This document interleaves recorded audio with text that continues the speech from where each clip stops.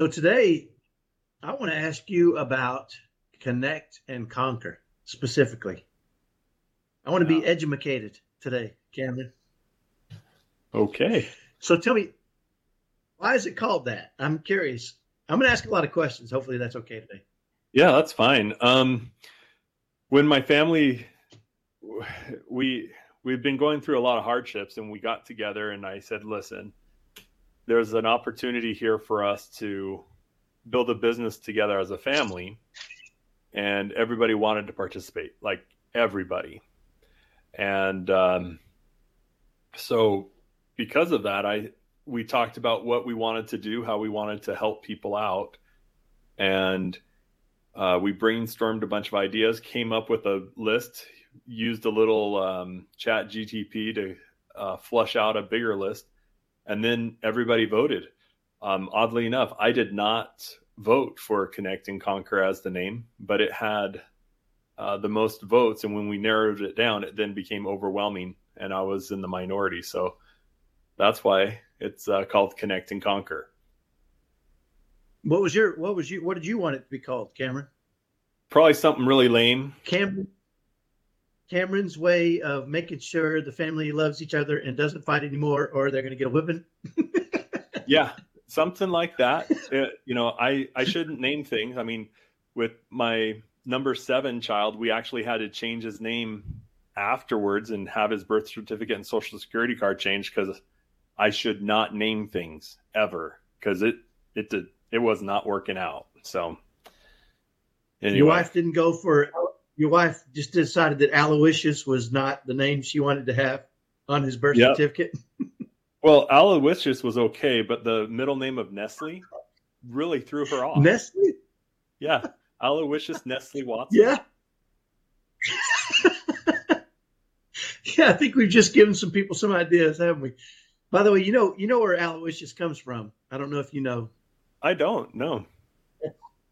Pee Wee Herman's Big Adventure is a movie with well, you might have heard of Pee Wee Herman, Yeah, I but know who he that at guy one is. point in the movie, at one point in his movie, it's a deep cut, right? Only people that really love Pee Wee Herman have ever heard that his middle name is Aloysius, because you really got to pay attention, or you'll just completely miss it.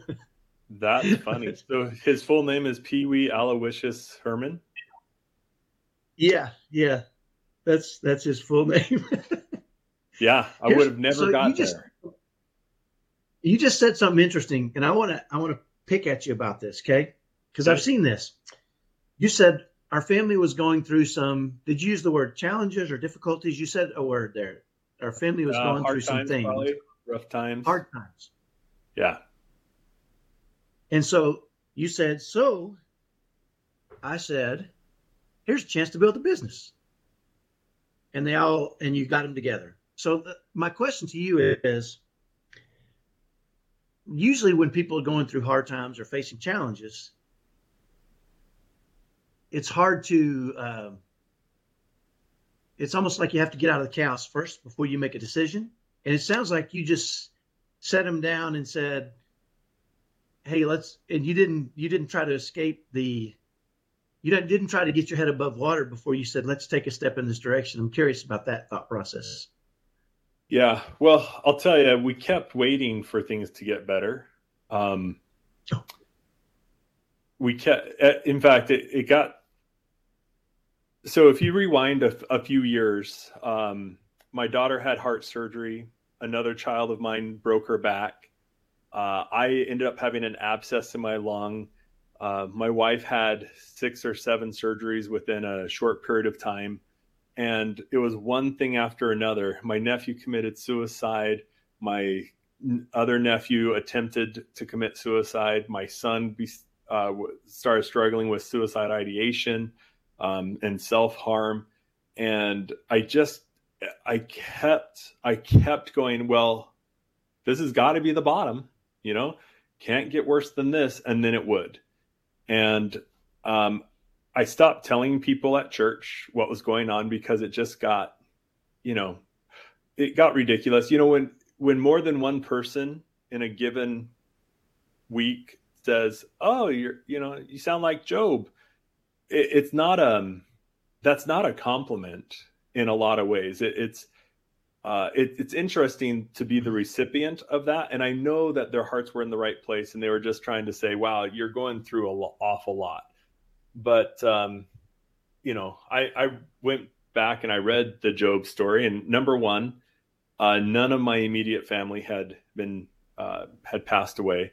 And then number two, my wife didn't tell me to curse God and die. So I knew I wasn't where Job was, but we had one thing after another. And then my oldest daughter, so my daughter Mary broke her back.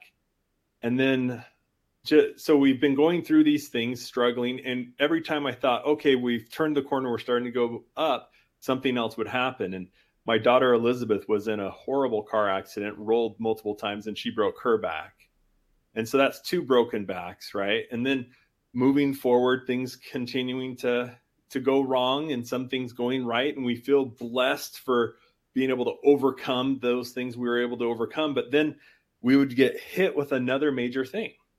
And I remember when my son broke his back, it was ridiculous. This was the third broken back in less than 3 years. And I think it was my daughter, Rachel, who's number 6 of 8. When we told her that Hyatt broke his back, she just laughed.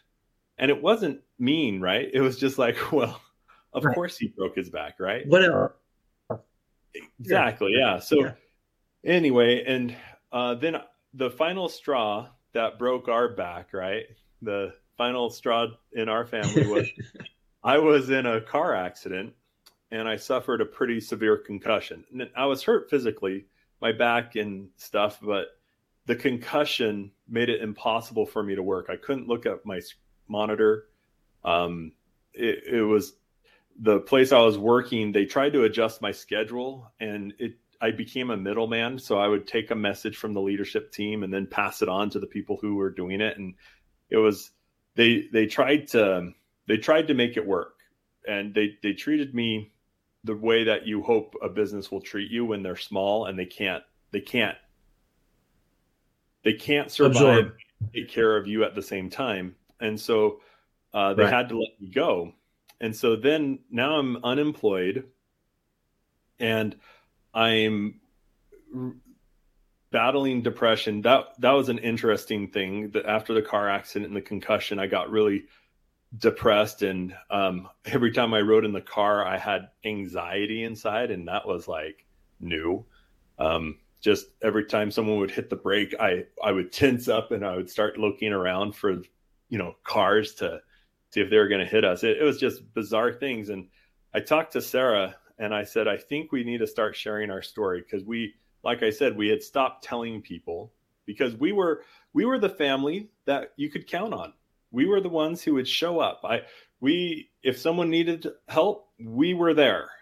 We handled what I thought was a lot. It turns out it wasn't much at all, but we were the ones who would serve. We would come rake your leaves. In the middle of COVID, we, our volunteer men's organization, the Paint the Town of Boise, they shut it down because they weren't able to do things. And yet there was a family who was counting on it. And so our organization just stepped in and did it and painted their home. And, that it was just normal for us to do things and to serve. And then as things started to happen, it was like, oh yeah, this is weird. This happened. And then another thing weird that happened. And they thought I had cancer because I had this big abscess inside my lung. And we just stopped telling people because it was so ridiculous. And then I talked to Sarah and I was like, we can't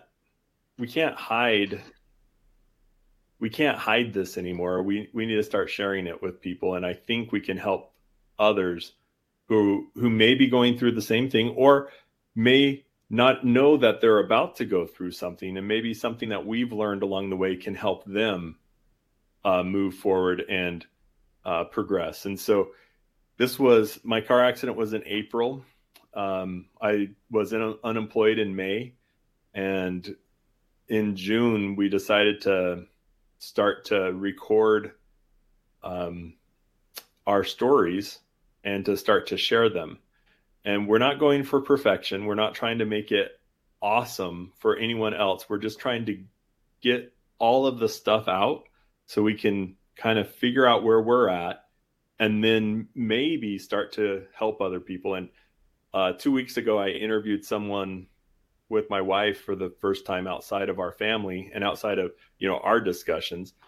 And it was really interesting. It was a couple who had had a stroke. And it was so fun to hear their story and hear how they were able to overcome things. And even though I didn't vote for the name Connect and Conquer, I did get behind it rather quickly when I realized that to overcome adversity, anxiety, and depression, you have to have connection with yourself, others, and deity. And that really solidified it for me. And I talked to each one of my kids and asked them, how are you going to help people connect with themselves, others, or deity? And they all had answers that just blew me away. My daughter, Mary, she says through the written word. And so she started a website, and I'm going to get it wrong, but it's like Love Mary Carolyn is her website. And she's writing the newsletter for Connect and Conquer. And it's going to be a physical newsletter, and it'll go out. The first one goes out at the end of October.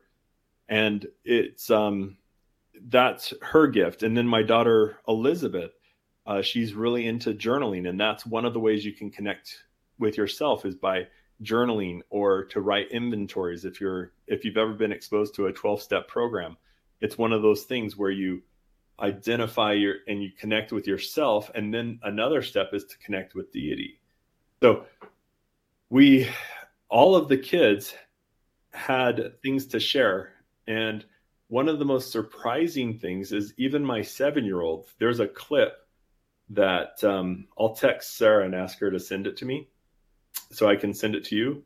But we were up camping and we were talking about anxiety and what causes anxiety. And my 7-year-old son said, I said, is there anything else? And my 7-year-old says, yeah, anxiety is like when all the things come at you at once and you can't do anything because they're all there. He's 7 years old and he understood what it felt like to be overwhelmed. And his innocence about life, it comes through as you realize that this kid whose family has been through the ringer knows what it's like to have anxiety when everything comes at you at once and you don't know, you can't do the first thing because you don't know where to start. So that's really where it came from, and our desire to help others. And I'm a firm believer that you got to get out of your own way. I don't like to wallow, and I felt like I wasn't able to serve others because I kind of got into a rut of where people would ask me how I'm doing. And instead of being pleased to see them, and I just wanted to avoid them, and I wanted to isolate because I was depressed and I didn't have good news to share. It's like, oh, well, Sarah had another surgery. Yeah, this time I'm packing the wound. They left it open. So I take gauze and I stick it into her stomach through an open wound and I pack it twice a day. Yeah, that's how I'm doing. How are you? Right?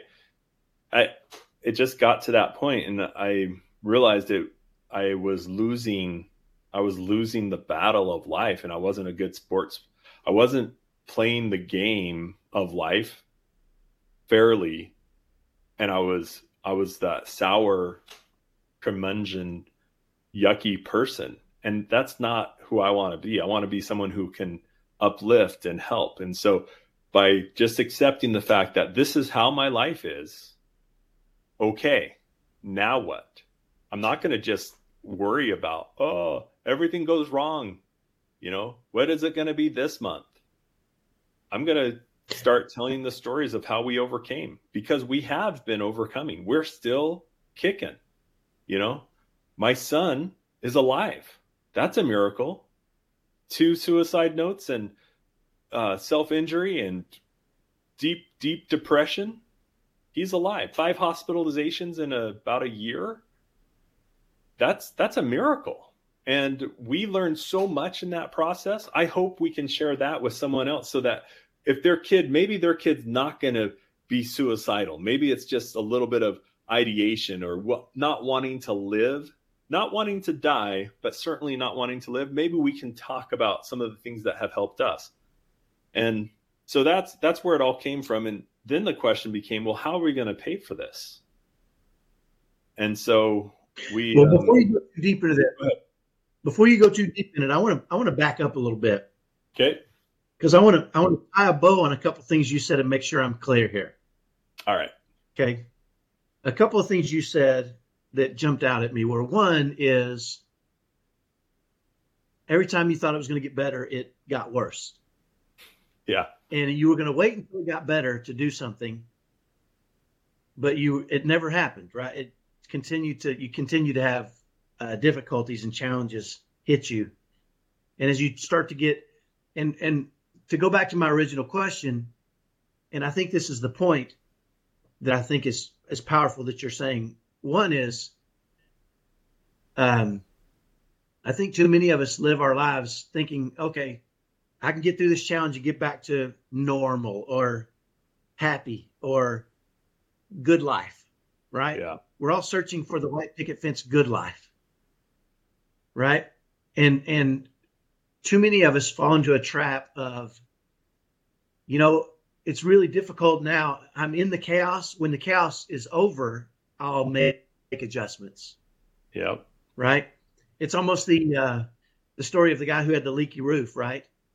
And the guy came over and said, you want me to fix your leaky roof? No, it's sunny. Don't worry about it.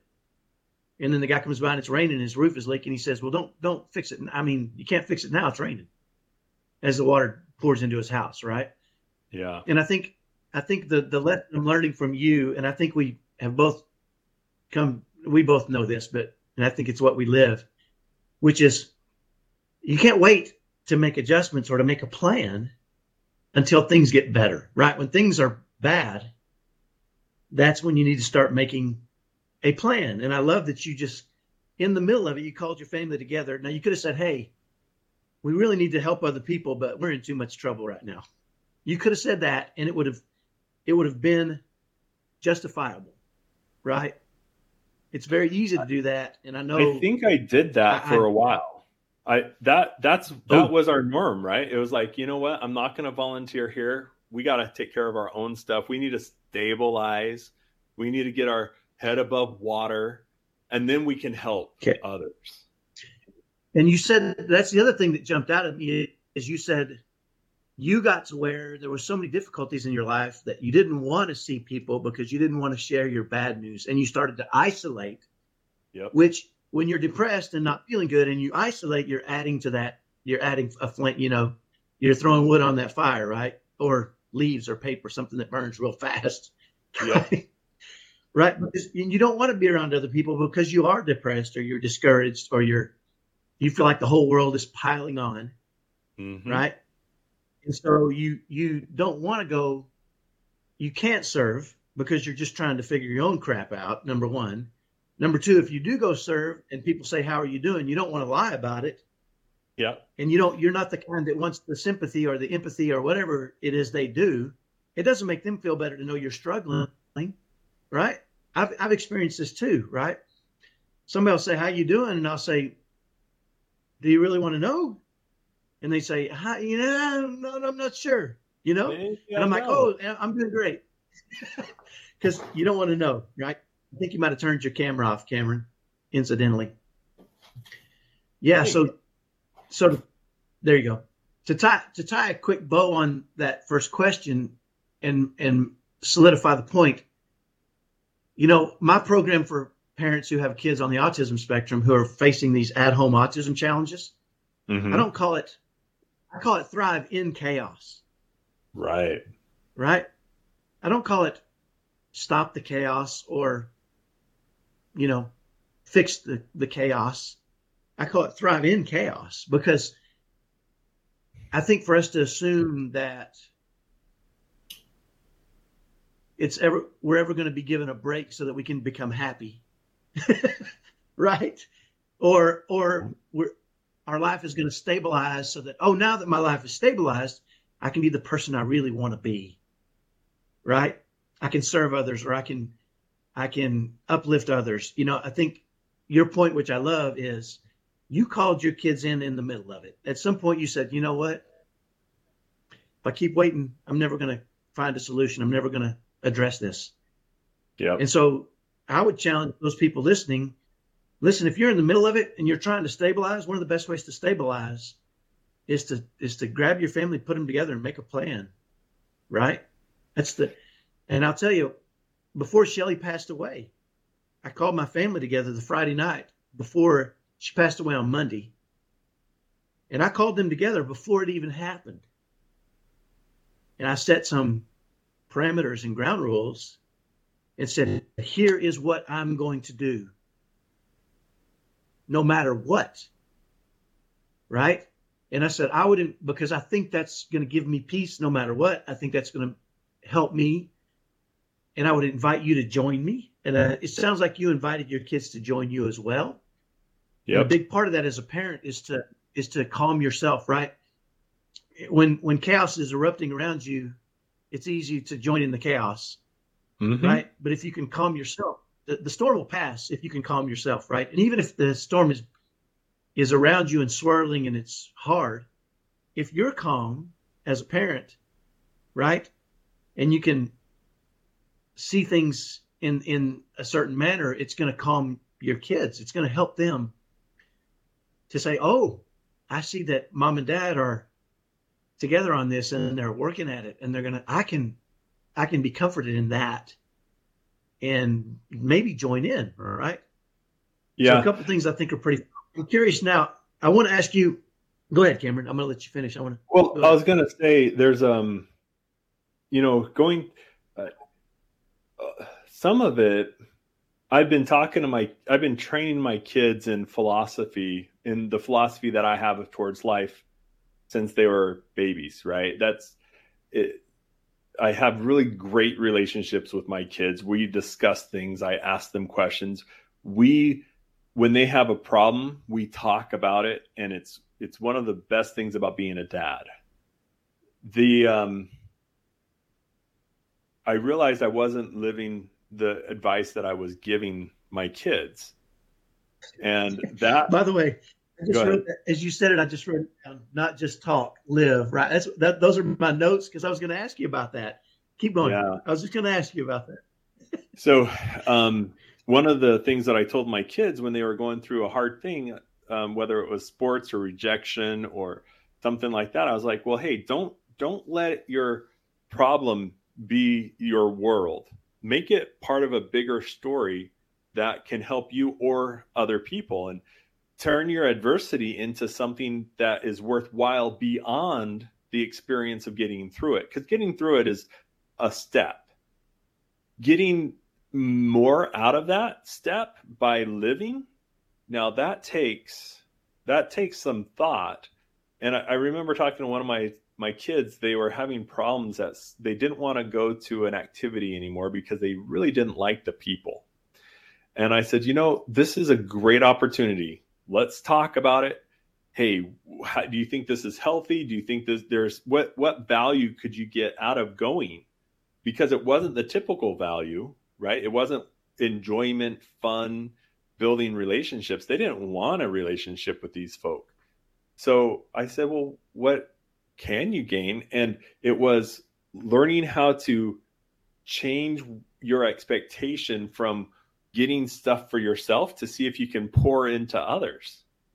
And this theme of making it bigger than yourself, I for me and my family, it became just about us, and it was terrible. It wasn't healthy. And so when we decided that we were going to share our stories, it's odd and uncomfortable doing it. Now, you've done a great job over the years, and I've watched your videos, and I've read your posts, and I've read your articles, and I'm like, okay, I know I can't be Kyle, but I can be me. And so I just, regardless of what my family was going to do, I was going to start sharing the story. the stories.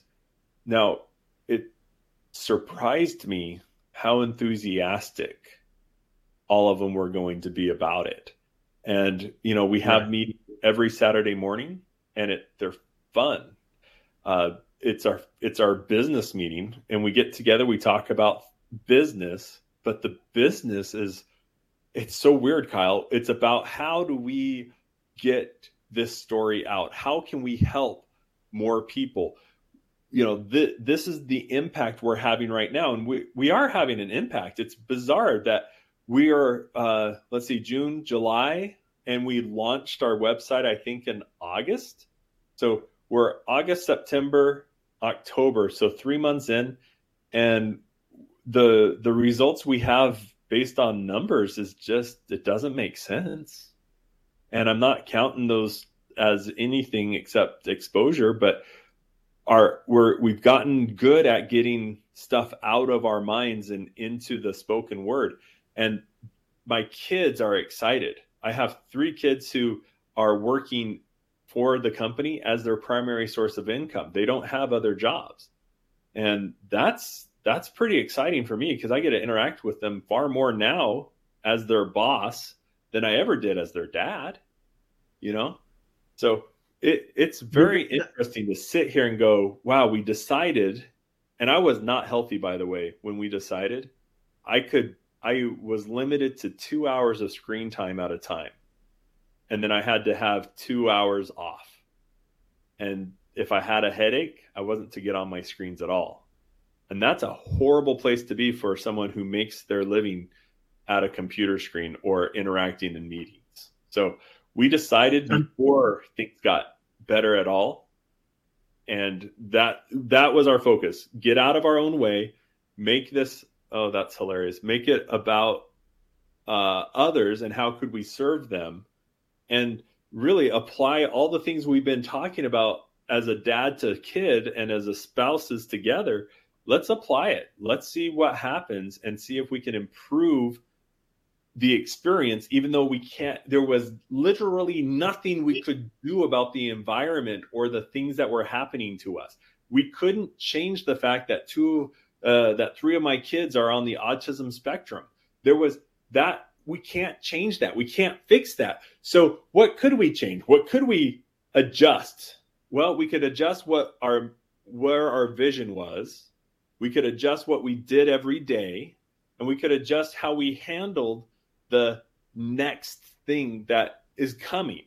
There is something coming. I don't know what it is, but I'm no longer waiting to get back to this idealistic normal. Did we have an idealistic family situation before? Oh yeah. We were flying, we were cruising through life. I loved every aspect of my life. And people would complain. I'd be like, well, they have a bad attitude. Yeah, no, I just problems, right? Then I got some problems. Yeah. Oh, this is harder. Life is harder than has ever been for me and my family. But it's okay. I'll get back to where it was easy. Nope. Oh man, it got worse. Now I just want to get back to where I thought it was hard. And now I'm like, you know what? If this is the way my life is, the rest of my mortality, I'm okay with it. I can get joy, and I can serve, and I can expand, and I can grow where I'm at. I don't have to wait for something else that is outside of my control. I'm gonna touch on 2 things. You talked about impact to others. Yeah. Right. And I'm curious, and I don't want you to answer this until I tell you the second thing, but I want you to go back and answer this. Okay. I'm curious about the impact that the effort of having an impact on others is having on your kids and you. Okay. So I'm going to turn it back to the productive narcissist in me. Okay. Right. So I want to hear a little bit about that, because I know it's changed your family. Trying to serve others has obviously had an impact on others, but I know it's had an impact on you and your kids. And I want to hear about that a little bit, but I want to share with you an example of a story I had a few years ago where I was working with a guy whose wife had had a baby, and he was coming into work looking, I could tell he was getting beaten down worse and worse as he was coming into work. And after a while, I could see that it was tough on him, right? And having a new baby's tough on everybody. I get it, right? It's, you don't get any sleep. There's a lot going on. But I went to this guy and I said, "Hey, what's going on? It seems like, you're carrying the weight of the world." And he said, "Well, my wife is having some real severe postpartum, and I don't know where this is going to lead. I'm nervous that it's so bad that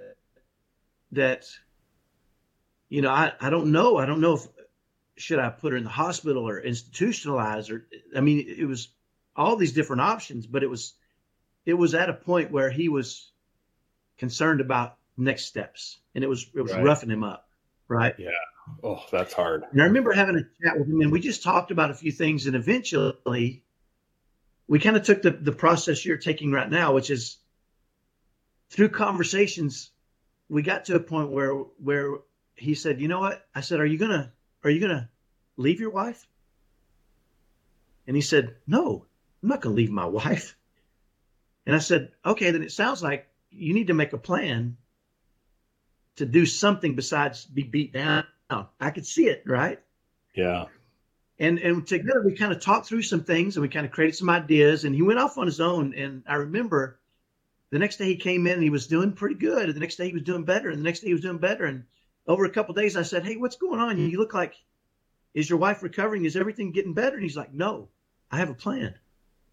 And I'm working on my plan. I'm taking action and working my plan.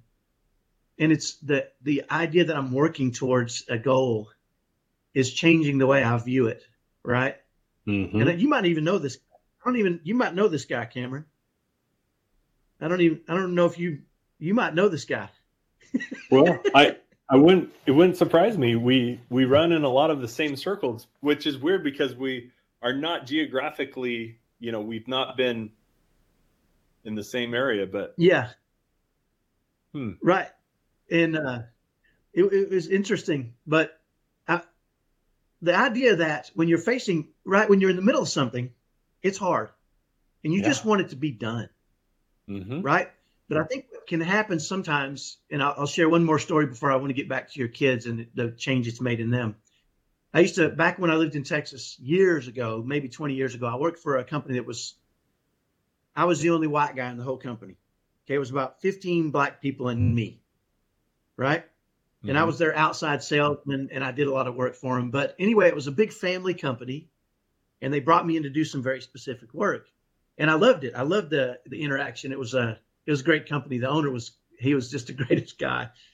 But one of the interesting things was he had his sister did his books. And she was an older lady, and she was, I'm going to say this gently, hard to get along with. Okay. Right? Mm-hmm. She was the owner's sister, so everybody kind of had to get along with her. But she was hard to get along with for everybody. Yeah. And I've always been the kind that, I don't really like to be frustrated. I like to be fascinated. Right. So every chance I did, I would ask her questions, right, about things in her life and her story, and she liked telling me about all this stuff, right? I mean, people like talking about themselves, and so it got to the point where she finally, I think she felt bad because I was so friendly with her. And she said to me, "Kyle, I feel kind of bad that I've treated you this way." But she said, "My son went in for minor surgery, and he passed away in minor surgery. And I'm in a lawsuit with the hospital. And that's the reason I'm so bitter and angry right now." She said, "As soon as this is over, I can get back to myself." Right. And I said, "Oh, you know what? I understand. I get it. Life's not easy." Right. And well, the lawsuit was finalized and everything was right back to normal. And it was interesting because I noticed she moved her bitterness and I wouldn't say anger as much as I'd say just kind of hard to get along withness to another thing. Right. Yeah. And then I would go in and talk to her, and she would say, "Sorry, I'm a little moody, this is going on in my life. And as soon as that's over, I can be back to my normal self. Well, as you can probably tell the rest of the story, that was over. Something else came up, made her mad, gave her a reason to be unkind and rude and not very nice sometimes. And after the fourth or fifth time, I saw a pattern, Yeah. And so we were having a pretty good conversation one day. She seemed to be in a pretty good mood. And I thought, now may be the time to say, maybe there's a pattern, right? I learned a big lesson here. Yeah. Don't tell the boss's sister you see a pattern. That was the lesson I learned, because what happened is I became her next big direction. Right. And it made me start to realize that living that way, even if things aren't, I think we create patterns in our lives for a lot of things. Mm-hmm. And I think if we, and I find this in a lot of autism parenting, right? They have to fight for their kids and fight for advocacy and fight for the IEP and fight for services and fight for this, and they become fighters. And that fighting bleeds into everything they do, right? And they become fighters, and they're angry at the state and at the world and at the country and at God, and they become these angry people, right? And it bleeds into their kids, it bleeds into their relationships with other people.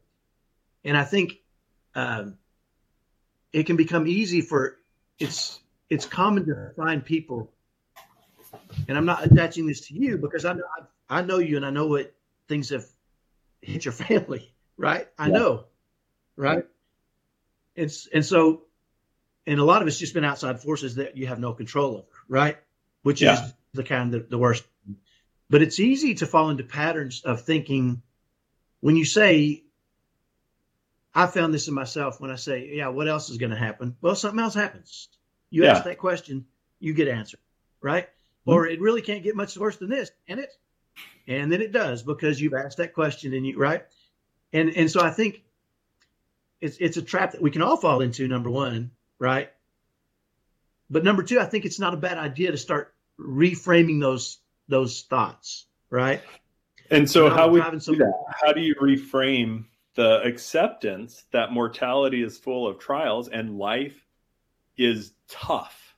How do you reframe that? Because there's an acceptance that is very empowering in that process of realizing it's the humility that comes out of the fact that, you know what?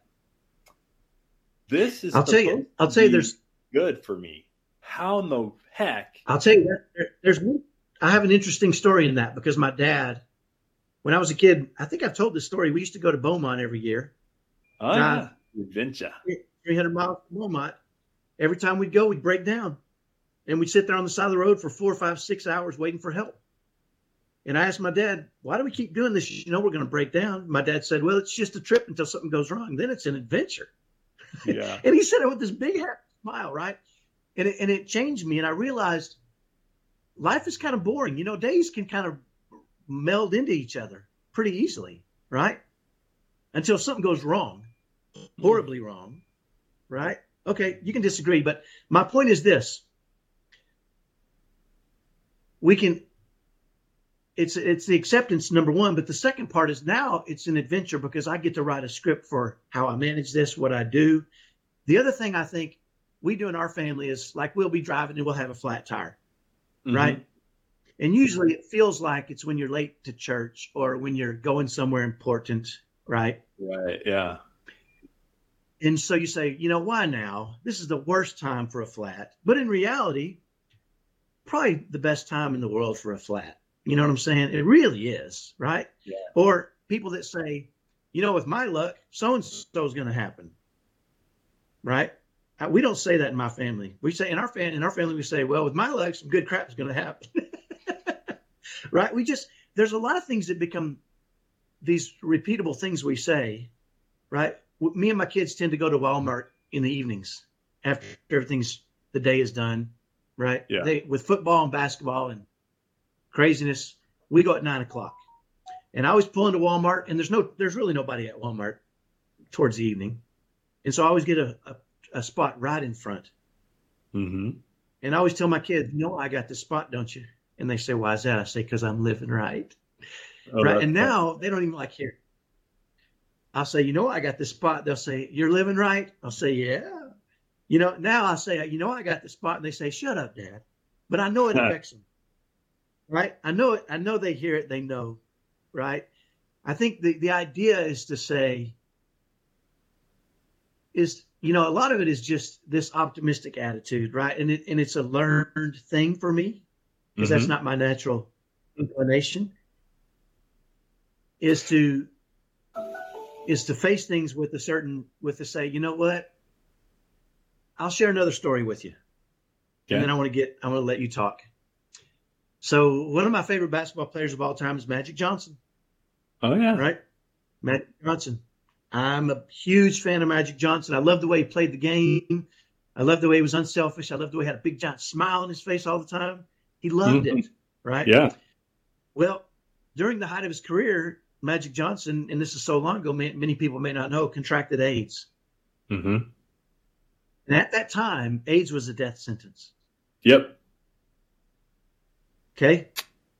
And when he contracted AIDS and it was made public, he had people coming out of the woodworks calling him, crying. You know, they thought he was going to die. And I'll never forget a story of a trainer. I heard this story from a trainer who was very close to Magic and couldn't call him. He couldn't call him. He couldn't talk to him. He was so distraught. And Magic Johnson has an infectious personality. Absolutely. Right? People loved it. Well, eventually, this trainer, he says, you know, a month later, he said, Magic is going to be so mad at me. I haven't called him. And, you know, he thinks I probably don't care. And he called Magic and he said, Magic, the reason I didn't call is because I'm distraught, hurt so bad for you. And here's what Magic told him. Magic said, hey, don't you worry about it. If anybody is going to survive this, it's going to be me. Right? And the guy, hey buddy, and the guy, he said in his worst moment, and in Magic probably thought it was who knows? You know, Magic turned to that guy and said, dude, I'm the man for this challenge. I am the man for this challenge. Right? Now, if you know Magic Johnson, you know it wasn't said in arrogance. Right. Right? That's not who he is. And so I'm going to say this with no arrogance. And it kind of sounds arrogant sometimes. But when people say to me, I couldn't live through what you've lived through, I say, you know what? You could. And guess what? Or they say, I don't know how you're doing it. I say, I'm the man. I am going to be the model for how to handle this. Right? That's who I am. Now, do I really think God is saying, oh, yeah, I got something else for you? No, I don't think that. I don't think that's the way he thinks. I hope that's not the way he thinks. Right. Right? I hope he's not down and going, Kyle's handling this a little too well. What can I hit him with now that, you know, I don't think he does that. I don't think that's the way God looks at us, right? I think he wants us to endure well, right? But I think he lets things happen, and I think our job is to endure well, right? And to have that confidence because we're going to take action and because we're going to get our family together and we're going to say, hey, let's do this. Let's face this challenge head on. You know, I don't know if you know that bison as storms come in, bison face the storm head on, right? Because they're built that way, right? And it's really interesting. It's an interesting concept they're not afraid of those storms. I mean, maybe they are. I can't read a bison's mind, but they turn into it, right? And I think what you're talking about when you talk about getting your kids together and saying, hey, what are we going to do?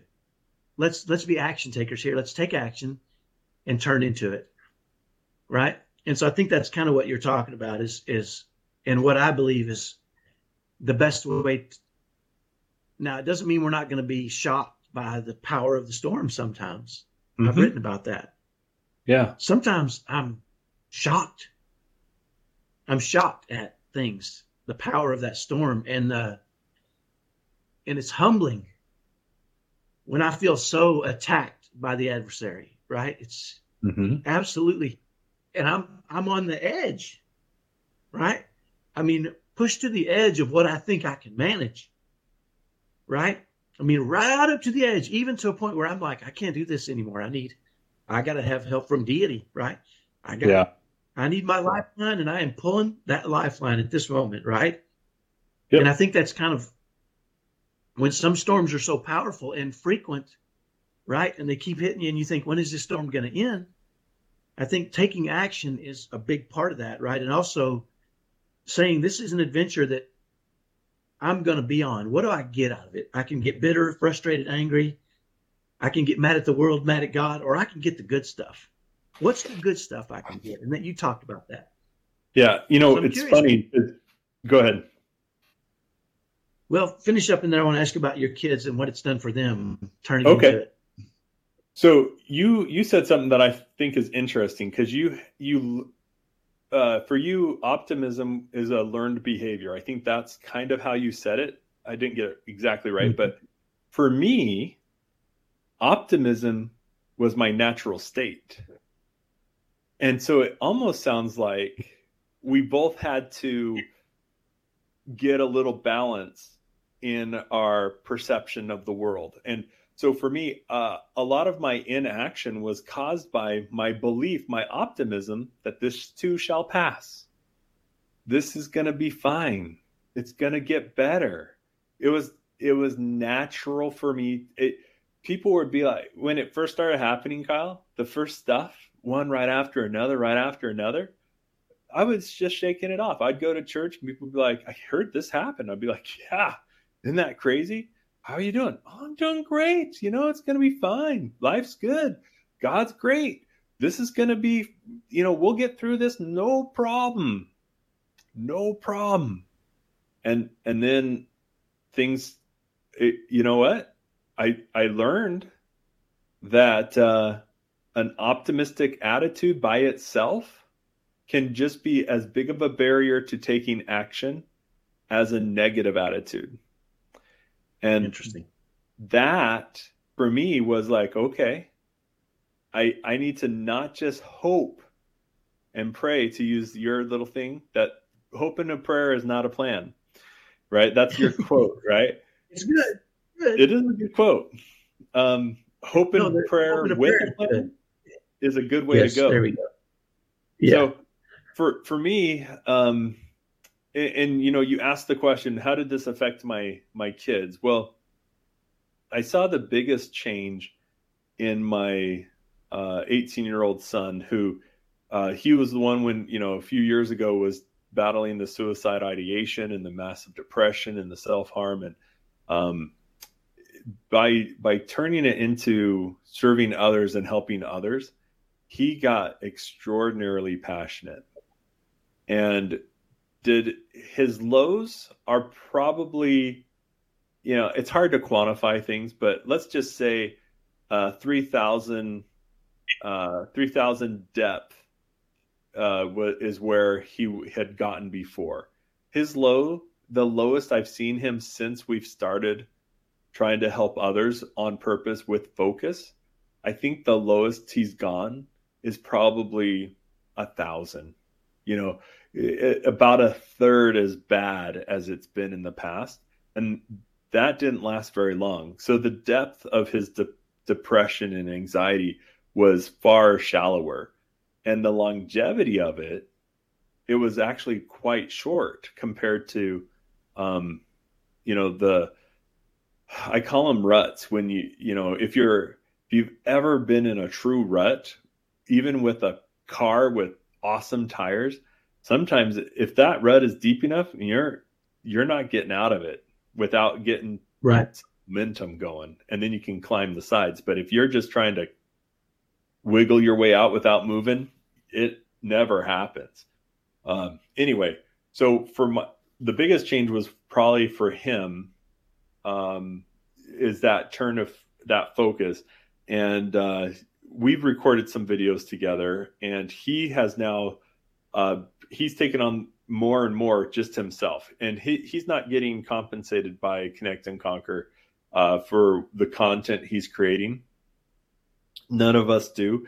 But my older three kids, they're getting compensated very poorly for the work they're doing, trying to get things out and moved over so that we can start getting into a rhythm of sharing. And with our game that's being released in October or at the end of this month in probably 10 days, really exciting, that they're going to be a big part of that part. And the focus has shifted to, oh my goodness, can you believe this? To, oh, that's going to be some interesting content. How do we express it accurately in a way that's relatable for others? So a lot of the details, we don't share all the details yet because it's simply Right. not relatable, right? Yeah, we Right. have kids on the autism spectrum. Okay, a typical family doesn't have that. So it's not our main focus. Our main focus is the external things that happen to us, and we just happen to have a lot of those things, and one or two of them are relatable to others. And so Right. it's a weird mix, but the focus for the kids, my relationship with the kids has gotten more intimate because we've been able to process some things that we weren't. It's not like we were avoiding the subject, but we weren't analyzing it to see how this could be helpful to someone else. And that change, that it's almost therapeutic. I'm going to say it is therapeutic, but I'm not a doctor and I'm not a counselor. I have a great counselor who I'm very grateful for, but it allows us to get out of our own way so that we don't hold this thing that's happened to us, not as consequences of what we've done to ourselves, right? That's painful enough, but these are internal things that just happen because of mortality. We're living in mortality. Car accidents happen, brain injuries happen, broken backs happen, hernias happen, infections happen. These are things that happen, and it's okay. It's not the end of the world. And now it's okay. How can this help someone else? If we knew that this was going to happen, what advice would we give ourselves in the future? And how can we express that in a way someone else can absorb it? Maybe sock it away so that when this thing or something like it does happen, they can then pull it out of their filing cabinet and just go, you know what? The Watsons, they dealt with some pretty hard things. Let's try one of their techniques. So I'm loving what I'm hearing, and I'm gonna tie another bow on a few things here, and you tell me if I'm off, okay? Okay. It almost sounds like me, and we do this in our family. We talked about this years ago, stepping outside of ourselves and looking in at ourselves as if we're a third person, right? Yes. And you talked about analyzing can be helpful. Yeah. Right? You almost got to step outside your world and look into your world from the outside, right? And say, yes, because, hey, Kyle is really struggling. Hold on. You just hit on something that is the truth from my perspective. If you analyze what is going on without being outside of yourself, you get paralyzed. There's some saying, I can't say it, but I think it's analysis paralysis. That's it. That's where that comes from, because you get so it's overwhelming. But if you can shift it into how can I make this good for others, and let's analyze it external, that analyzation is less likely to cause paralysis or to prevent you from moving. So anyway, I just want to hit that because it's such a powerful principle when you're going through the sludge and the muck and the mud. Yeah, stop analyzing the muck and the mud and take a step back and analyze how you're getting through the muck and the mud and what can be different or better as you take another step forward. Yeah, we talk a lot about writing your own movie. Oh, that's right. And you can't really write your own movie from within yourself. You have to step outside your own world and say, how would Kyle handle this if he had his crap together? You know? Yeah. How would he face this challenge? How would a hero face this challenge, right? How Hmm. and that sounds really silly, but my kids and I have talked about this a lot, right? I mean, the hero and the villain have the same story, right? Yep. They were beaten, battered, and destroyed as when they were young, and the hero and the villain says, "I was beaten and battered and destroyed, and so I'm going to beat and batter and destroy the world." And he becomes a villain, right? And the hero says, "I was beaten and battered and destroyed, and I'm not letting that happen to anybody else. I'm going to save the world," right? And that's a lot of it is saving yourself, is stepping outside and saying, "Okay, stop everything that's going on, stop analyzing internally, and step outside and say, I'm going to write this script it's a triumph over tragedy, right? Yeah. I'm and I'm going to be the hero of my own story. How does the hero turn this into gold, right?" And so it's the other thing you said I loved, which is you said your son, and I believe this, and I haven't very often heard you say I just spouted the truth. So I appreciate that. That might be the first time in all the amount of time we've talked. is I've thought it often. I is haven't interrupted for it though. Okay, that makes me feel a little bit better. I thought it was his first time. You said your son, your 18-year-old son,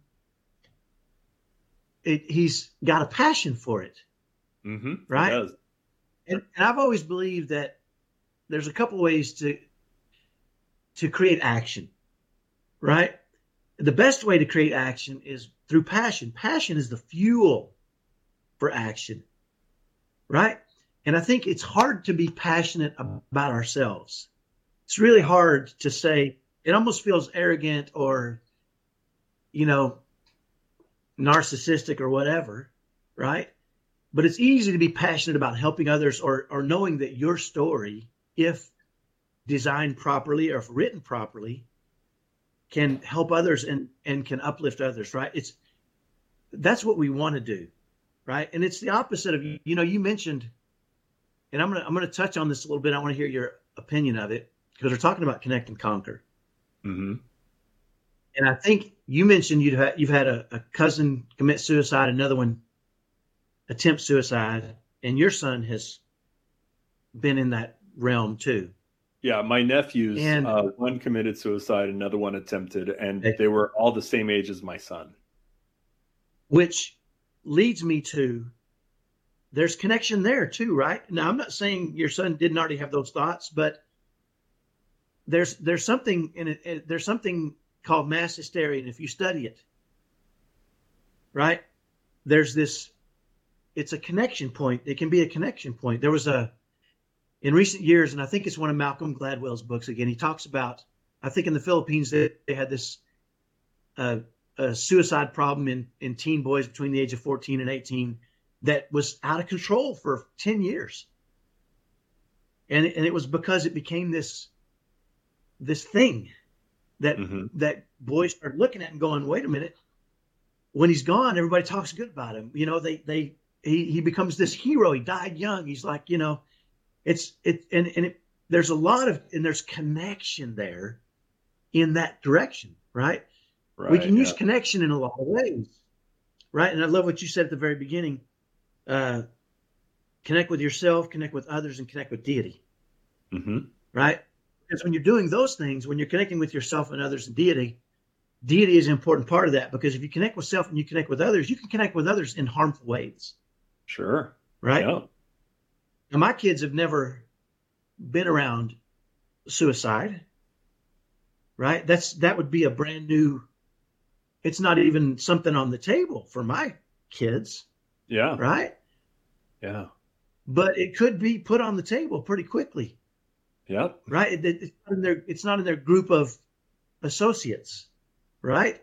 Yeah. And so it's important, and it's you know we got to pay attention to who our kids watch and what they do and what they're thinking about those things and all those, right? And that's part of connection with your kids Yeah. in a spirit of love, right? And connecting with deity as well. So I'm curious about, you said something earlier I want to touch on now, which is optimism is a learned thing for me. Hmm.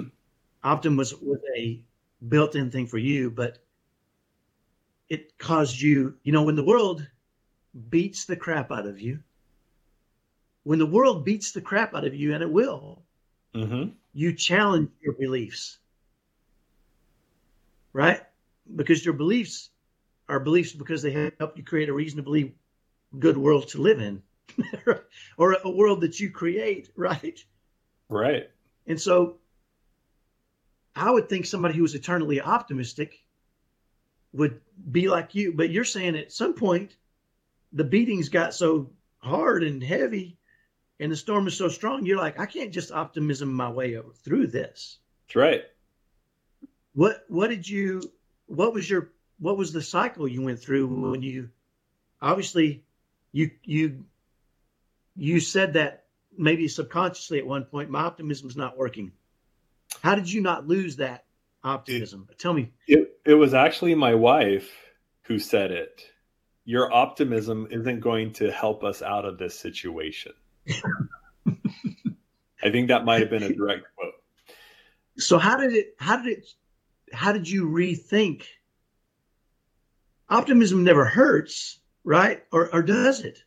Well, so that's something I'll think about for a while, because Okay. there are very, very few virtues that taken to an extreme cannot become a vice. I think compassion is the one virtue that I haven't been able to figure out how it becomes a vice.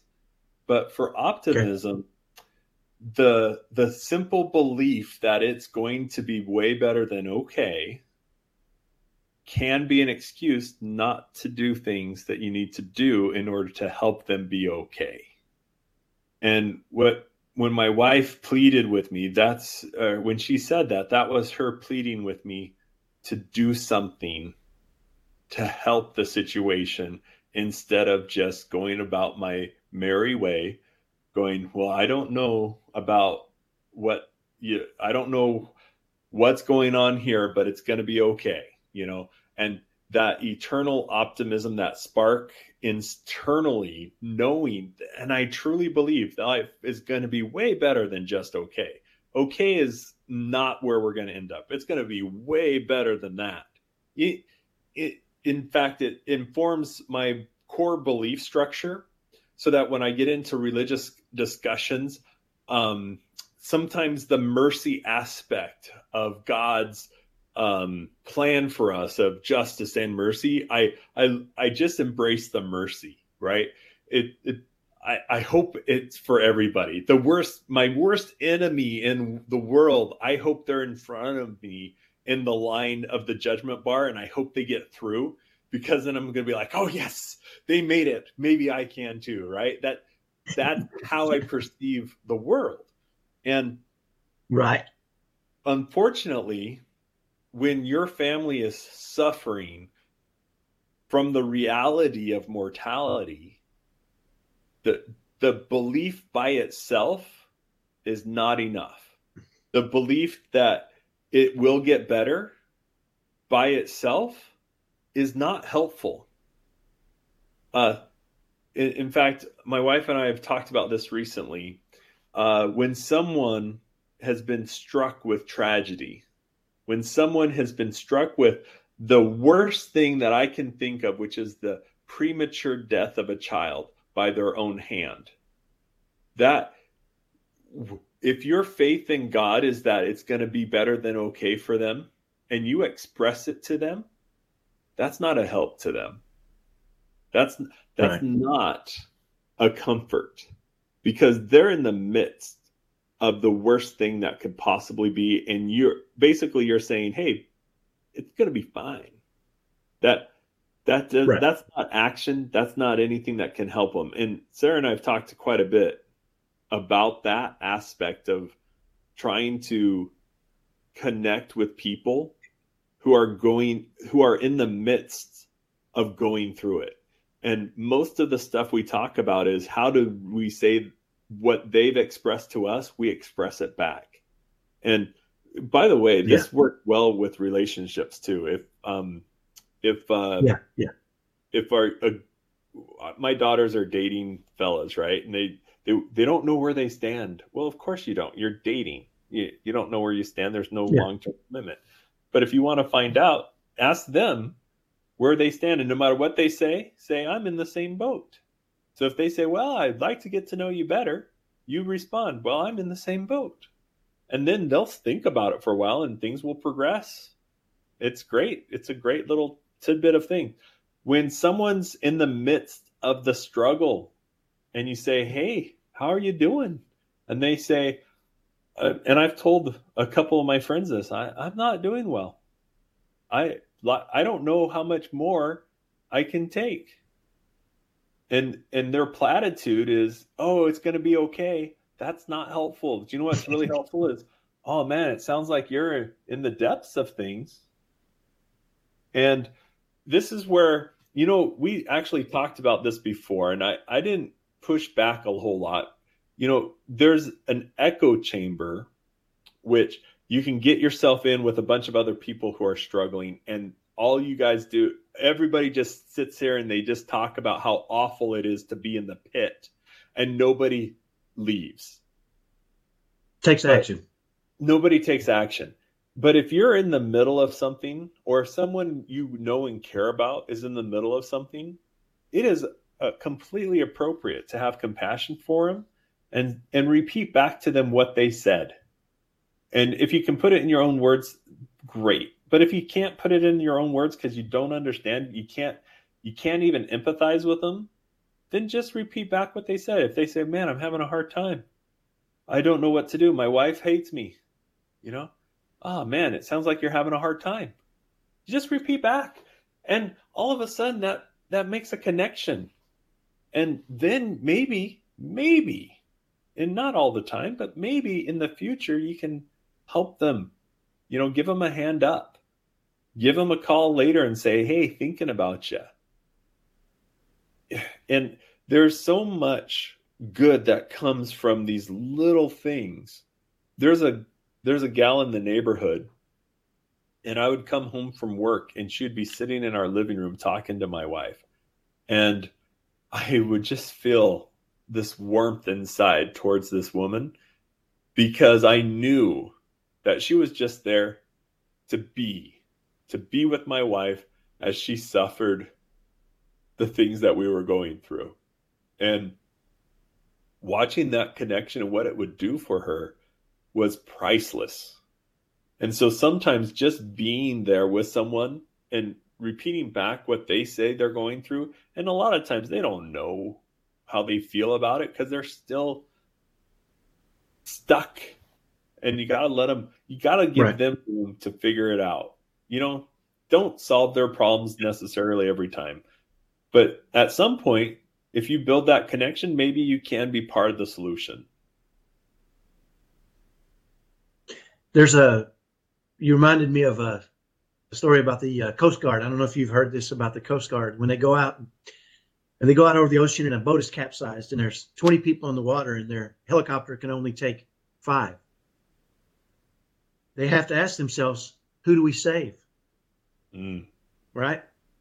Now you might think women and children, and you'd be wrong. The Coast Guard has a motto, and their motto is, we save those that are swimming towards us. This is really, it's a powerful thing to me because when I see people in pain, I know action can help. Yeah. And I immediately want to say, hey, I've got the answer. Fill out this form, think this way, do this. And I have to check myself very frequently and go into what you said, which is, hey, just talk to me. I'll listen. Tell me when you're ready, call me again, or can I check back in with you in a week? And maybe they're at that point then when, or you can say, hey, I've experienced something similar, but you don't have to tell them how you got out of it or how you got out of the rut. You can have compassion and say, I went through an experience like this similarly, but I feel you. I understand. You don't have to solve, but at some point they may say to themselves, Kyle mentioned he went through something like this. And when you call them back a week later, they say, how'd you escape? Or I'm feeling a little bit better about it. And a lot of times too, I think, you and I have done this with each other, and you got to be careful with this, but I know I can throw humor at you in the worst of times, and it just makes you grin. Right? I love it. One of the best things ever. I've also learned that doesn't work with some people.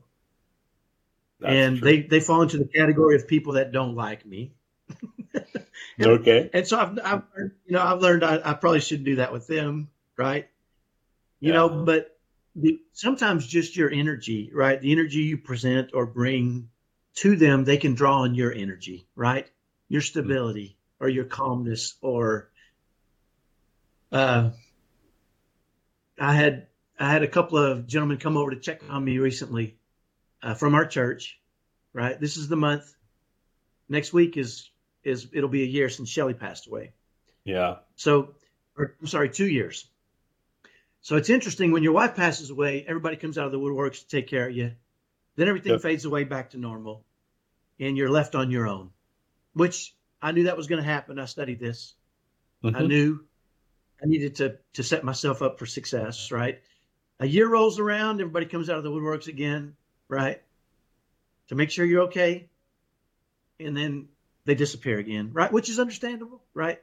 Yep. I get it. This is the way the world works. I'm not unique or special. Well, these two gentlemen came over and they're checking on me, and we have conversations. They say, "How are you?"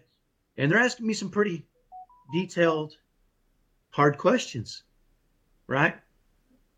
And I know why, because not everybody has thought through. Hey, I've got this anniversary coming up, right? You said it. The belief that it's going to get better by itself is a bad belief, right? I'm not going to let the 2 year anniversary. I'm not going to let it shock me. I know what it's about, Yeah. right? And so in talking with these two gentlemen, one of them at the end said to me, "You know what? We came over here to check on you, and I'm leaving here feeling inspired." And I said, "Well, I appreciate that. I said, I appreciate that you guys have come to check on me, and your energy has helped me, because you've helped me reiterate my Yep. plan of action. And I have one, right? And I think that it's a powerful thing to they were just listening and letting me express what I needed to say out loud that I've written down and I have, but just them hearing it and saying, sounds like you got a plan, right? And now I want your plan because I'm inspired. It was a blessing to me for them to come Right. for multiple reasons, right? And so I'm curious about how the mentality change you've had from your eternal optimism to you're still an optimist, Oh yeah, absolutely. but But it's I'm an but your optimist optimism with a, doesn't prevent yeah, I action, I don't guess. Is go ahead, sorry. I heard a guy one time say, if you think that things are going to get better by not addressing them, he said, leave your house for a year and then come back and see what your house looks like, right? He said, don't talk to your wife for a year and then come back and see what the relationship is like. Don't talk to your kids for a year and come back and see what the relation. He said things naturally crumble Yeah, if left to entropy. their own devices, right? Yep. That's the way the world works. If you leave a city for a year and you come back a year later, it's crumbling, Hmm. right? It takes upkeep. And You so I have to think that inject thing that you said, energy into any system just to maintain that system. in our family, we call it by default, Ah, right? It's parenting by default, or, hey, my parents raised me. I'm going to do what my parents did, whatever. And it's interesting. My son called me this morning. My oldest son called me this morning, and his next door neighbor has a little dog. And he called me because he was throwing the ball with the dog, right? He was helping out his neighbor by going over, and he said something I thought was really powerful. He said, "You know what, Dad? This little dog, when she's gone, I have to go walk the dog and play ball with the dog. And as I'm doing it, I see other people walking their dogs and playing ball with their dogs. And, I don't really see," and he said this about himself. He said, I don't see other parents walking their kids or playing ball with their kids. And he said, the dogs need it, because if you don't go walk your dog or play ball with your dog, that dog's going to tear crap up in your house. Yeah. They need that energy release. And he said, I just had this epiphany that I better freaking walk my kids and play ball with my kids. He said, I think you don't see it anymore because all the kids have iPads and they have all these things to keep them busy. He said, I remember we threw baseball almost every week my whole life.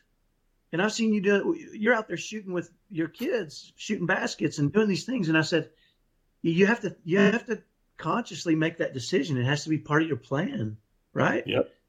And he said, I'm so glad I'm taking care of this dog for this lady, because I had this epiphany that I better play catch with my kids and walk my kids, because little boys and little girls need to be walked, right? Or they'll tear crap up.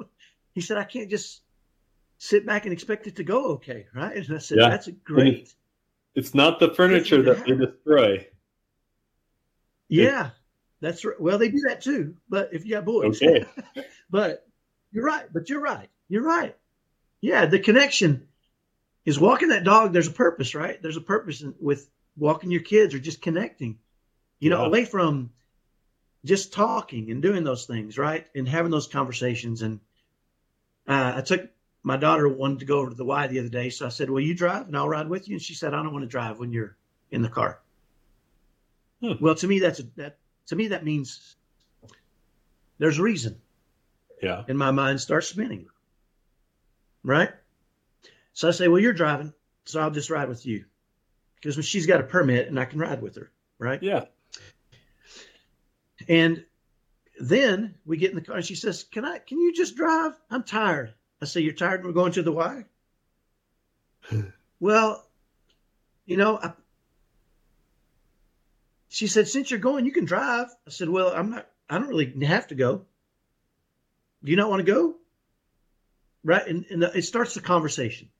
Mm-hmm. And it goes around and around and around until I realize she finally, after driving all the way over there and then driving almost all the way back, that in the past I was a little critical of her drive. Right. Now, and it took all the way over there, and then I forced her to drive all the way back, because you don't want to do something, there's a reason, and I'm figuring it out. I can't just let it sit, right? Yeah. And it was a simple thing, but I'm like, oh, you know what? I didn't see it as critical. I saw it as instructive, because that's what I'm supposed to do. But you know what? How would you like me to communicate with you when you're driving? Because you're a good driver. I sit back and usually just relax. I don't really have to say much. And so she described to me how she would like me to talk to her when we drive. And, and I said, perfect. But it took all the way over there. She wouldn't tell me. She was beating around the bush. She was right. And I have a great relationship with my daughter. She's pretty open with me about a lot of stuff. But that was one thing she wasn't ready yet to do, But again, it's the connection. I had to walk her a long ways. Mm-hmm. I had to put the leash on her and walk my daughter a long way before she finally made the connection that we needed to have. Right. And his analogy was pretty interesting to me. Is sometimes it just takes time, right? Sometimes it's my daughter and I, all my kids, each of them once a month we go out, just me and each one of them individually. Mm-hmm. Because I know if we go out and we go out somewhere to eat, we're away from everybody else. They don't have to worry about their brothers and sister getting in the middle of things. We can have a conversation, and eventually they'll tell me if something's bothering them, or if they want to talk about something, or if they're worried about the second anniversary of their mom passing away and how it's going to affect them, or right. Sometimes it takes a long walk.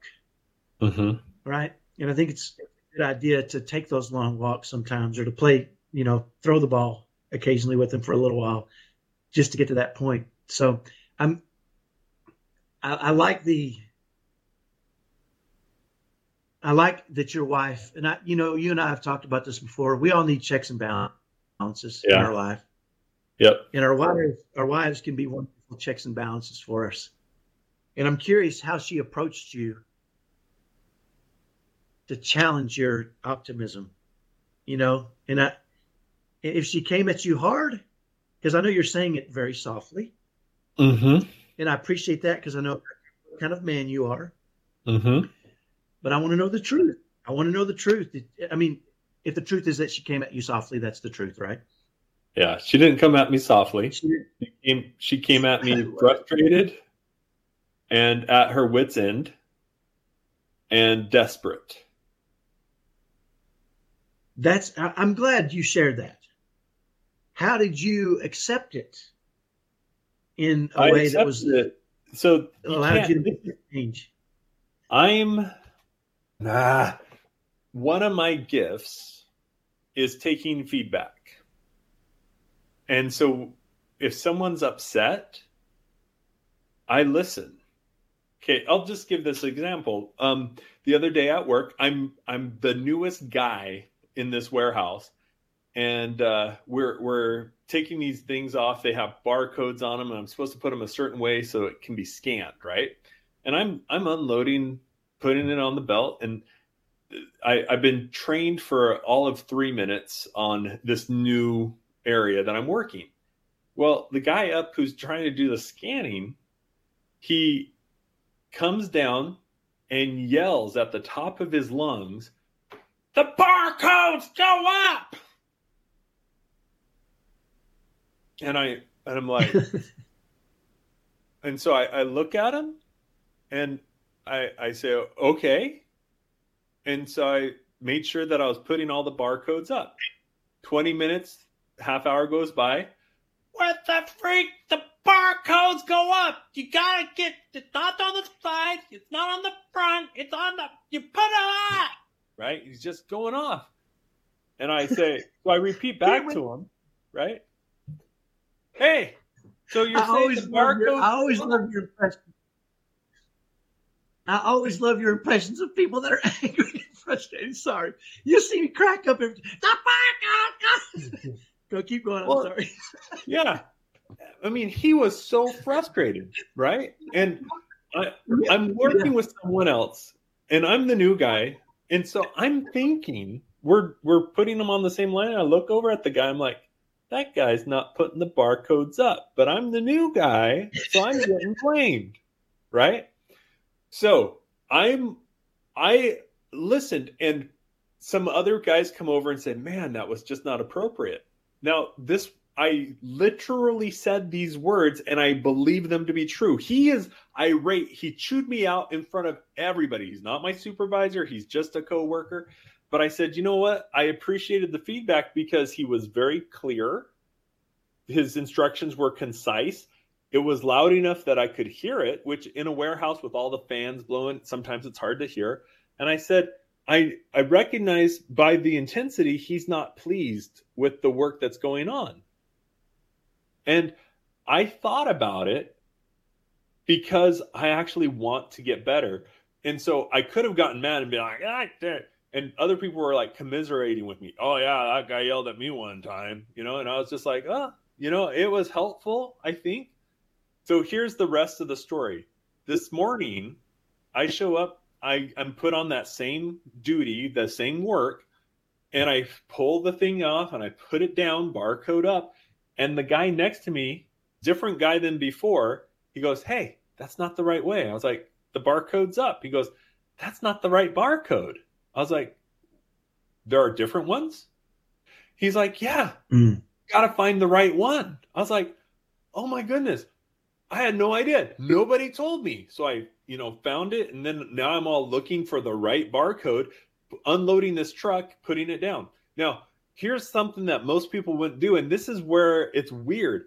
I went and I found my supervisor who listened to this other guy just rip into me and was probably making mental notes about that guy is not someone we want around, right? I went to him and said, "Look, do you appreciate sarcasm?" Because I don't know him, right? I'm the new guy. I've been there 2 weeks. And he's like, "Yeah, I do." And I was like, "Okay, so first of all, I just need you to know, see, these are barcodes. They go up." And he's like, "Okay, yeah, that's not very funny, right?" But then I was like, "Listen, I just found out the barcodes, I was putting any barcode up. And so that guy up there who couldn't scan the boxes, it's because not all the barcodes are equal. I was putting any barcode up. That's totally on me because you told me to make sure it was this barcode, and he certainly told me multiple times, and I just didn't understand until the guy who I was working with this morning was awesome. He was so cool. He's the ideal person to be new with, because he's like, see, look, and education and help me. But that's weird. Most people wouldn't accept someone irate and angry and passionate and yelling about something and look for the truth and how they can be better. So it's not fair to say, hey, how did you accept it? Because that's not a normal. I listened and I went, okay, I will figure out what to do next. I won't just use my optimism to keep going through it. So this is why I love this, because here's why I love your and my relationship. Yeah. Right. Because people might get on here and say, well, these are two guys just mirroring each other. They're the same guy. Right. If that guy would have screamed at me to put the barcode up, I might have screamed, put your mama up. You know what I'm saying? That's what I would have screamed back. You ain't my boss. Put your mama up. Right. Yeah. That would have been my reaction. Right. So when your wife comes at you, and my wife has come at me. Mm-hmm. Right. So this is a learned behavior for me too. Right. Learning that it's not always me. Right. And my son on the spectrum taught me this. It's not me. Most of the time, it's not me. It's his own frustration or discouragement. And sometimes it's me, right? Sometimes it is. Yeah. But either way, I can't, like if my wife comes at me guns blazing, first of all, my wife was very feminine, and that really wasn't her approach generally. Mm-hmm. So we worked well together because she was more likely to come to me and bat her eyes and say, hey, I'm seeing something that you can help me with. Right. That was her general approach, and that worked well. But if she did come at me with guns blazing, then I'm ready for a fight. Right. And so, but here's what's interesting. And this is something I had to learn. And so this is why I like it, because you come at it from one perspective, which is it's my nature to just listen and respond. My nature's not that way at all. Right. So the guys out there that are like me, I want to let you know you can do it. You have to practice it, right? You have to, the weight formula. What am I thinking? You have to say, when my wife would come at me blazing, I'd have to say, is this productive? Is it helpful? How can I do this in a spirit of love? And I'd have to stop. And she would even call me out on it. Tell me what you're thinking. I said, give me a second. You don't want to hear what I'm thinking right now. If I'm thinking, I want to sock you in the mouth, right? That's not, but I know that's not appropriate, right? So I wouldn't say that out loud, but that's what I'm thinking. Mm-hmm. And I would think, how do I approach this correctly, right? And my wife did a good job at, there were times, but when your wife is stressed out and the world is crumbling, and she's desperate, she's not going to come to you batting her eyes, right? She's going to come to you in desperation, in fear, in is this even the guy that can make this right? Is this the guy I should be following, or is this the guy I want to follow? And so, in when you fight, right? I think when things go wrong, we have this tendency to want to blame somebody, right? And it's easy to blame our spouse because they're so close to us, right? And so it's easy to do that. And so I think it's imperative that we as men realize that we're the easiest target, and we have to exercise extreme patience. And really the best way to solve those problems is to take action, whether that be imperfect action. You said early in the beginning, you said we're not going to try to reach perfection with this thing. We're just going to be, and immediately I thought, you're just going to be authentic. We're not trying to be perfect, we're trying to be authentic, right? And I think when, the fact that you handle it so well and so beautifully is just the opposite of I could imagine myself in that situation, at least initially. The young Kyle, would have said, well, if you don't freak out so much, maybe this crap wouldn't be it. Right. I could see all kinds of things going through my mind. Right. If you weren't so overly emotional, right, this is what men naturally go to. Right. And so it's imperative that we take a beat, right, and realize, hey, there's a couple of ways I can handle this. One is going to make it worse. One is not going to be done in the spirit of love. One is going to cost me a lot of problems down the road.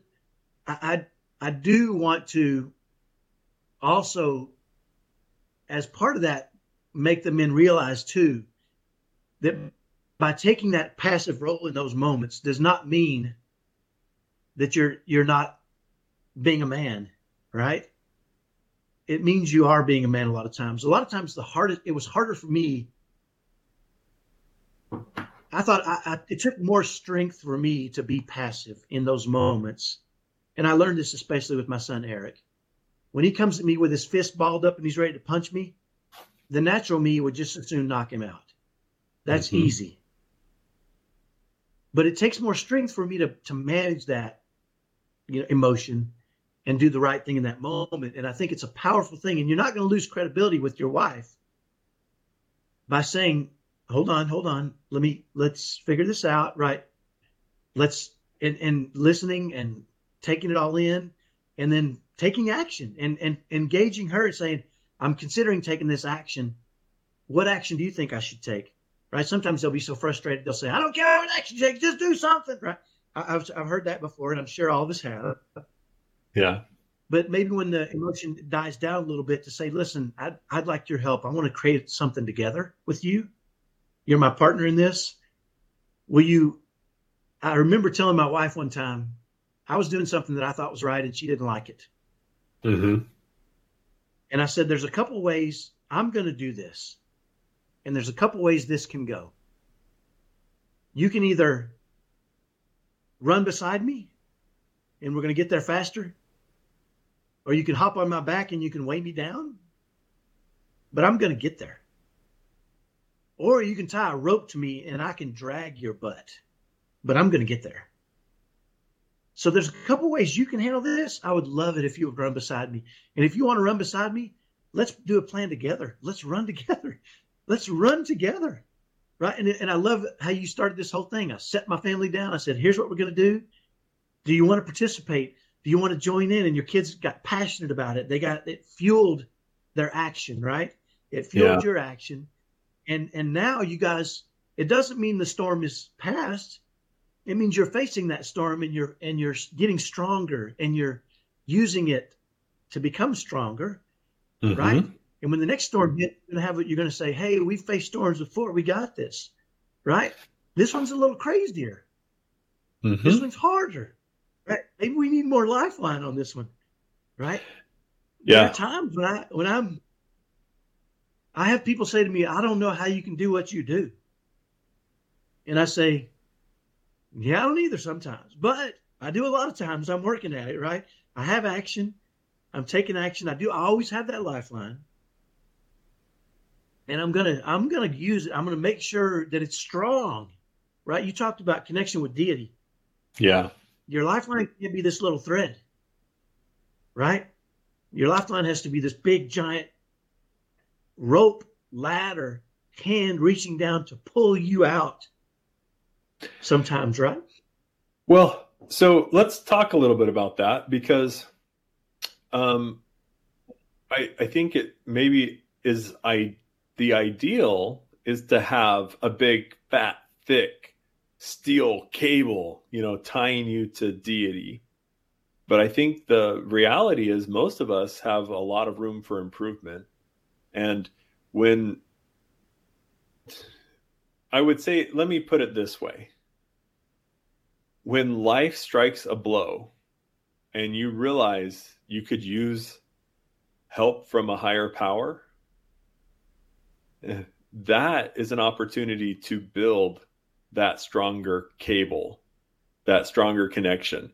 And if even if it's just a hope that maybe there's something there, And if you just take a little bit of action towards that, then you will feel something.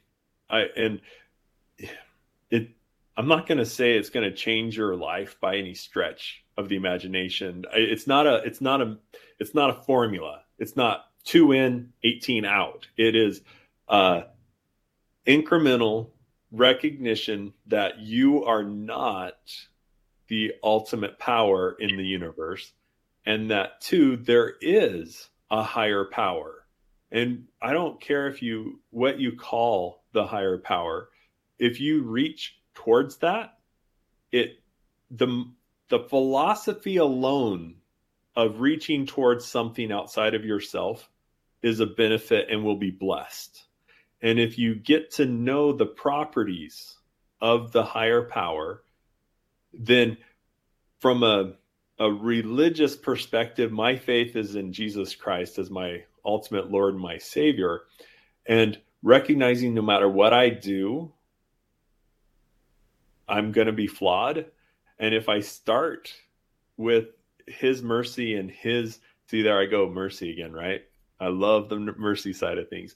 But if I rely on him first, it does make it a lot easier for me to do all the other things. And that connection with God, that connection with my family, and the connection with myself to recognize that I'm flawed and I'm natural and I'm not immune to the realities of mortality just because I have a great attitude. That has allowed me to really step forward and lean into the wind and not just face it, but to leverage it to fly like a kite and to rise above a lot of the things that was beating me up along the path. And, I'm going to share this. One of the most meaningful things in my 27 years of marriage happened just the other day as my wife and I were talking about this business. And we were talking about misunderstanding and non-communication and getting distracted by life. And she said, the reason I want to know all the details is so that if this fails, it's not a fail. How did she put it? It was such a beautiful thing, and it made me feel so warm and fuzzy inside. She said, I want that's what it is. She said, I want the failure of the business to be ours, not yours. And I've rarely in my life felt as much love and compassion from my spouse because I was having a rough go. We had some setbacks this month. Oh, brutal business setbacks. Had to terminate a developer that we've spent multiple thousands of dollars. We'll say, I'll just say multiple tens of thousands of dollars that we don't necessarily have. And had to fire him yesterday. And in preparation for this, my wife's like, let's get all the details there. I want this to be our failure, not your failure. And that connection with her, oh my goodness. Did I charge into this week much better off knowing that I was going to have to do some pretty rough and tough things because I had that connection with her. And that's really kind of the end message about all of this is the connections that you have with others allow you to conquer the insecurities, fear, and doubt that prevent you from taking action. It doesn't mean that you conquer and you stop having the problems. It means you conquer the lack of movement, the lack of inertia, and the fear and the anxiety and the depression that really causes you to isolate and withdraw and pull back into yourself. And so when we talk about connecting with others and connecting with yourself and connecting with deity, the purpose is to help you conquer the results of inaction in adversity. It's not to have you overcome the adversity per se. It's not to help you overcome the depression, because sometimes that's out of our hands. You can't decide not to be depressed in the same way you can't decide to not have cancer. I don't care what you've learned about optimism. It doesn't work that way. I know it doesn't. I'm naturally optimistic, and I've been affected by depression. I had a head injury where I got really irritable. I'm the most laid back guy you can imagine, and I'm ticked off at people because of a concussion to the, my brain was messed up. So and see, I forget that this is for others. So I don't know if I'm making it. I'm just talking to my buddy Kyle. I'm going to put a bow on it, Cameron. I'll put a bow on it. Yeah. It's not about avoiding the hardship. It's not about that. It's about dealing with the fact you're having hardship. And that makes the hardship less impactful in a negative way, and potentially, maybe, possibly makes it a benefit to you and your family, not just now, but maybe in years to come. And I don't know about that side. That's my hope. That's the optimistic part of me. And we'll see. Because so far it's been a great thing. But man, I'm tired of the waiting for it to get better aspect of things. So I'm going to tie a bow on this in this way, because I think what you said is something as Shelley used to say. She would say, just because you know how to eat food, right, doesn't mean you won't have to eat food anymore. Oh, okay. Right? She said, there you go. And she equated that to a trial, a challenge in your life. It doesn't mean something won't come back, right? If you face a challenge and you do it well, like you learn how to face that challenge, mm-hmm. and you create a plan for it and you address it and you go to work and you go through it and you endure well, it doesn't mean it won't come back, right? You're still going to have to eat. What it does mean is the next time it comes, you're like, I know how to do this. I can do this I can do this and endure well. It doesn't mean it's not going to happen again, right? A trial is only a trial if you don't know what to do. If you know what to do, you'll get to work. You start to take action, right? It doesn't mean it's not going to be hard. It doesn't mean it's not going to be painful, but you've got a plan. You've got some action you can take, right? And this is where I truly believe what you guys are doing is tremendous, because there's too much. After my wife passed away, somebody gave me a book, and it was full of quotes, right? The Lord will never leave you in those tough times. Turn to the Lord. And, the story about when, you're walking on the sand, the footprints, and there's only one set of footprints, all the flowery stuff that all the flowery stuff that I'm not really into. Right. Yeah. And there's a lot of that out there. Okay. What I'm suggesting, and I appreciate it. I understand. Again, I appreciate those things. I get that they can be comforting to people. They can be comforting to people, yes. But yeah, faith and hope is good, mm-hmm. but it's not a plan. It's not going to, right? There's a difference in enduring and enduring well in my mind, right? And the only way to endure well is to learn to endure well through those trials, right? If you're just waiting for it to end and then it ends, you go, that was tough. I hope I never have to face that again. The next time it comes along, and it will, you're going to do the same exact thing, right? I used to work with a girl, so funny to me. She was a mess. Emotionally, just an absolute mess. Okay. And I like to think,